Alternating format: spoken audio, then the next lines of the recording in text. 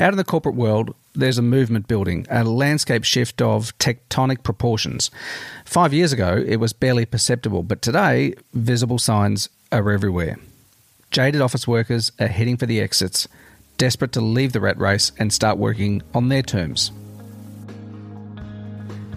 G'day, it's Peter, and welcome to Office Anywhere, a podcast about working and living on your terms, whether that's cutting code on the deck of a Balinese villa, crafting ad copy from a cafe in Portland, Oregon, or building websites from a home office in Melbourne, Australia. If you've had enough of the daily commute and the limitations that working in an office imposes, or you're already working remotely but you want to explore some of the doors that it opens for you, then this is the podcast for you. To learn more about Office Anywhere, just go to officeanywhere.co. The dismantling of the Industrial Revolution is now in full swing, with remote workers taking a bigger share of the employment dollar. Meanwhile, freelancers, solopreneurs and gig workers are filling the gaps and creating a lifestyle that many people would envy. For others, like myself, the Industrial Revolution ended a long time ago. As a web designer, marketer and writer, I can work from just about anywhere, so long as there's an electrical socket and stable internet. Many of my contemporaries are in the same position, and some have even followed suit. They wouldn't return to their cubicles if their mother-in-law's life depended on it. Well, maybe that's a bad analogy. If their mother's life depended on it. Regardless, the game has changed. Where once employees were judged on attendance, they're now valued for their contribution. Not everywhere, but the word is spreading. Whether it happens from a home office, a city tower, or a park bench is really irrelevant. Contribution, engagement, creativity, and results. These are the new metrics that really matter. Today, there's also a lot of chatter about side hustles and online business. I do both, so I'm certainly a fan. Bloggers, YouTubers, and social media mavens point to their awesome lifestyle and say, you can have this too. Shopify, Amazon, and eBay tell you to start selling stuff, while drop shippers, SEO purveyors, and social media experts suggest that you're only $997 away from running your own show, after you purchase their course, of course.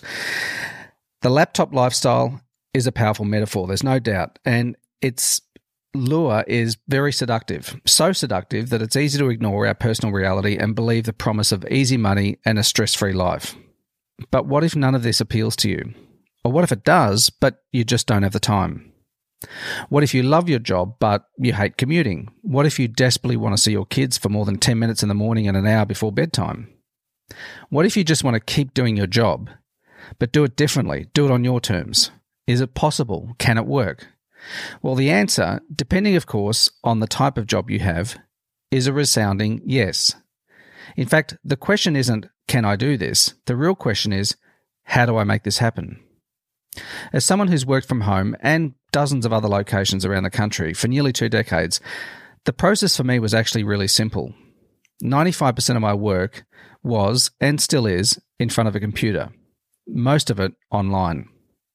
Back in the late 90s, though, I asked my boss to let me try working from home sometimes, and fortunately for me, he said yes.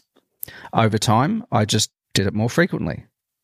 As some of you will know, I then left that company in pursuit of a bigger paycheck, and when I returned with my tail between my legs, my gracious boss asked me that fateful question. Okay, so do you want to come back on the payroll and work in the office, or would you rather work from home and just send us a bill each month? So for me, it was kind of easy, and really, it shouldn't be much harder for many of you.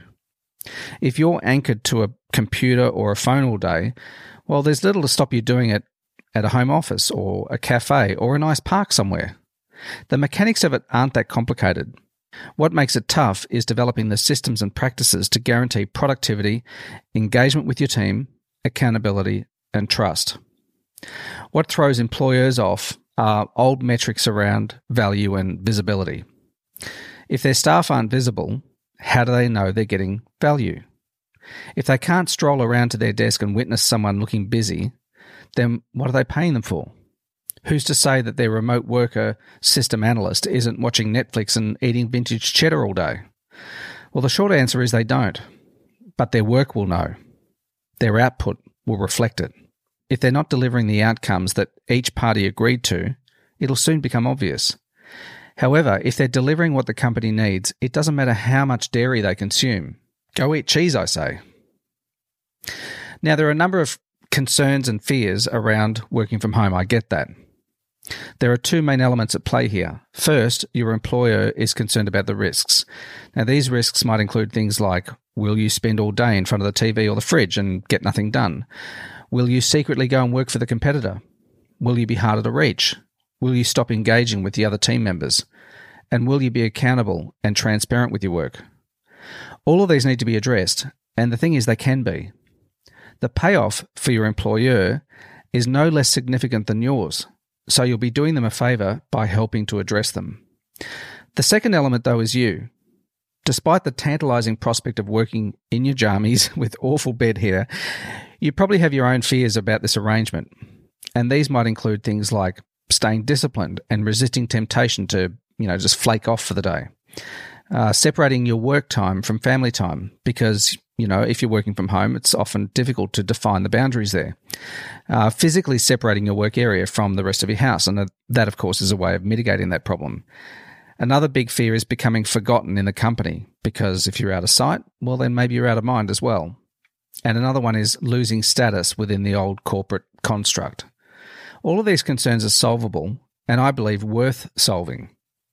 So in other episodes on the podcast and on the blog at officeanywhere.co, we'll go into more detail about the tools, the practices, and the strategies that you can employ to make this life a reality. If you can work from home but keep your day job, well, then you get the best of both worlds. You get certainty with flexibility. You get a regular income and a place to contribute and make a difference. And you get to live a bit more too. There are really no losers in this equation.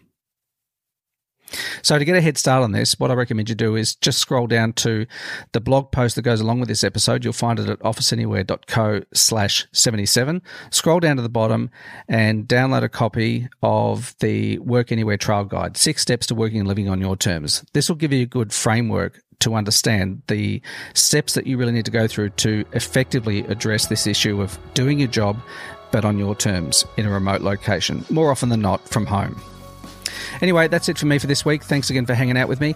If you want to read the notes that go along with this post and follow through any of the links that I might have mentioned, I don't think I did mention any links in this post. No, I didn't.